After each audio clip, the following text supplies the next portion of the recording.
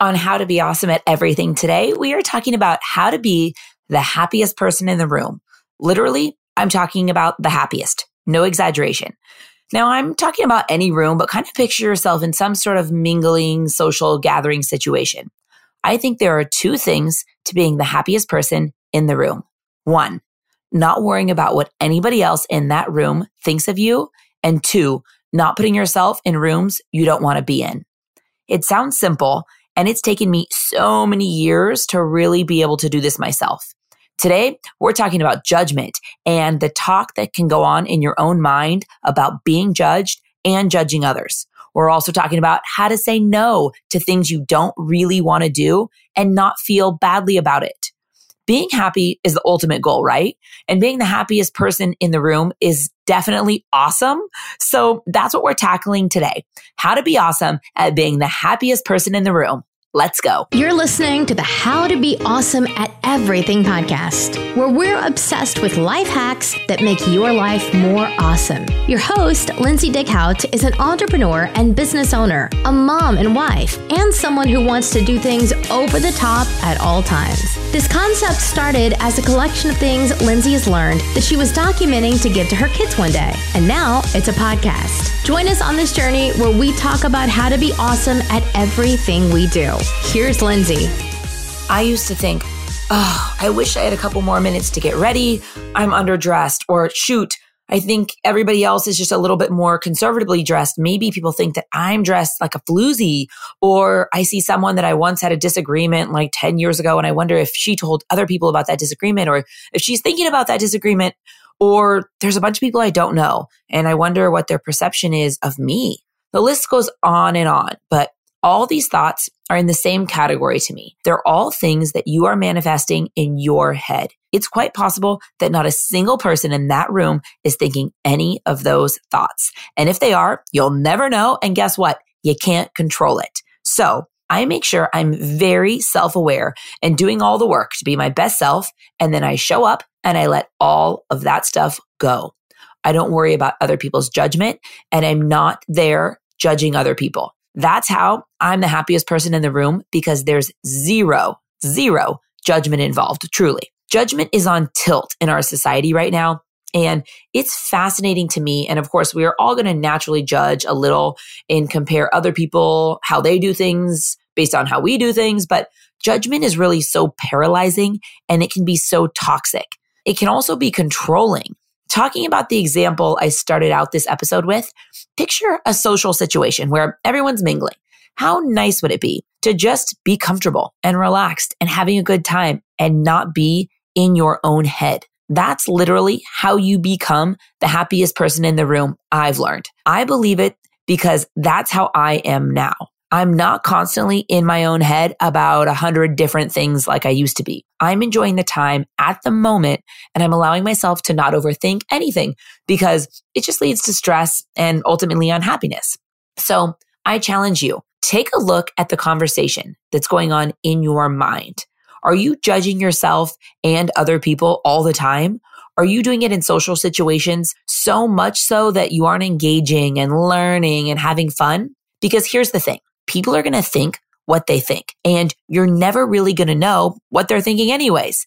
The things that you think they are thinking are likely because of your own thoughts, or maybe things that people in the past have told you before, or insecurities you have. But it's all just one twisted mind game, because you spend so much energy playing these fake narratives in your mind rather than being present in the moment and just being happy.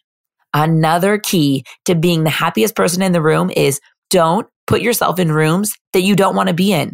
Now, of course, we all have things that we have to do that we don't always want to do. Maybe it's for work, or maybe it's if you go to school, or if you're a parent and you have to do things at your kids' schools. We all have commitments that we have to do. I get that. But in general, I no longer put myself in rooms that I don't want to be in. I'm not afraid to say no if it's something I just don't want to do. Now, I'm always polite and I'm always courteous, and I'm always thinking about things that are important to people I love, and I'm never missing important events. I'm talking about those obligations and commitments that come up that you dread from the beginning, and you still say yes, and you dread it, and then you have a bad time when you're there. How about skip the whole thing from the beginning and just don't put yourself in that situation? I feel like I'm in situations all the time when I look around and I'm like, half of the people don't want to be here.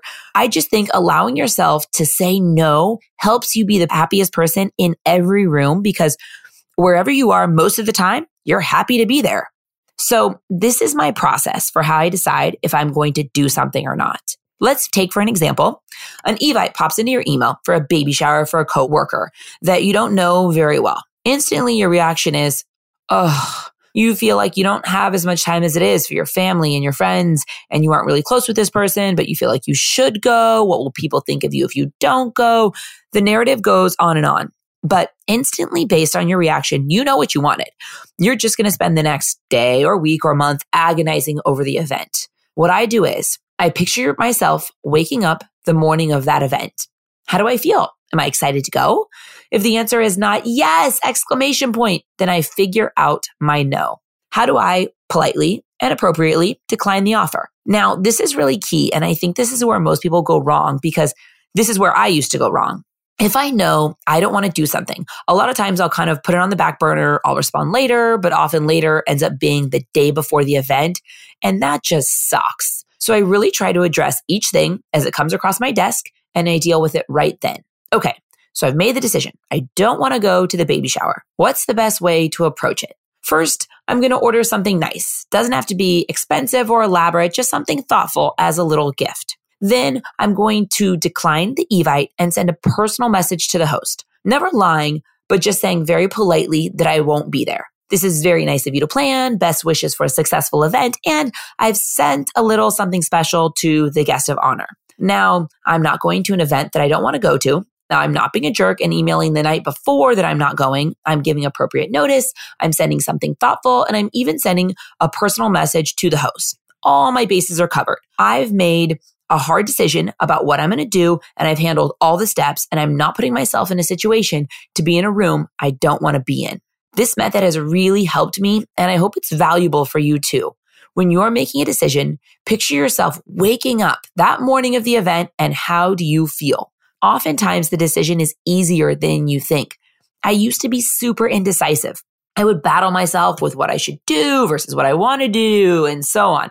But what I think I realized was I was spending so much energy when I could just make decisions so much simpler. Put yourself in the situation, feel all the feelings, and make the decision from there. Spend less time in rooms you don't want to be in, and then you'll be happy in every room you're in because you've made a conscious decision to be there. Not by guilting yourself into doing something you should do because so-and-so will think something. You're there because you want to be there, and you will be happy because of it. I love this topic because we just broke it down into two simple things: judgment and not being afraid to say no. Two simple steps, but also they can be difficult to implement. Once you do, I'm telling you, you will find so much more clarity and peace of mind and happiness. We will be talking a lot more about judgment because it is fascinating to me. And I think the takeaway is this: the more you can get judgment out of your head, judgment in all forms, the happier you will be. Time spent judging or worrying about judgment is a waste of time and puts you in a negative headspace. And a negative headspace is something that's very hard to get out of and also very easy to snowball on itself. We will also be talking a lot more about allowing yourself to say no in different life situations. It feels uncomfortable at first, but it's actually super empowering. If I had so much stuff tossing around in my mind that I'm not really present in the moment, I don't consider that feeling happy. And I think happiness is always the goal of everything. What's the point otherwise?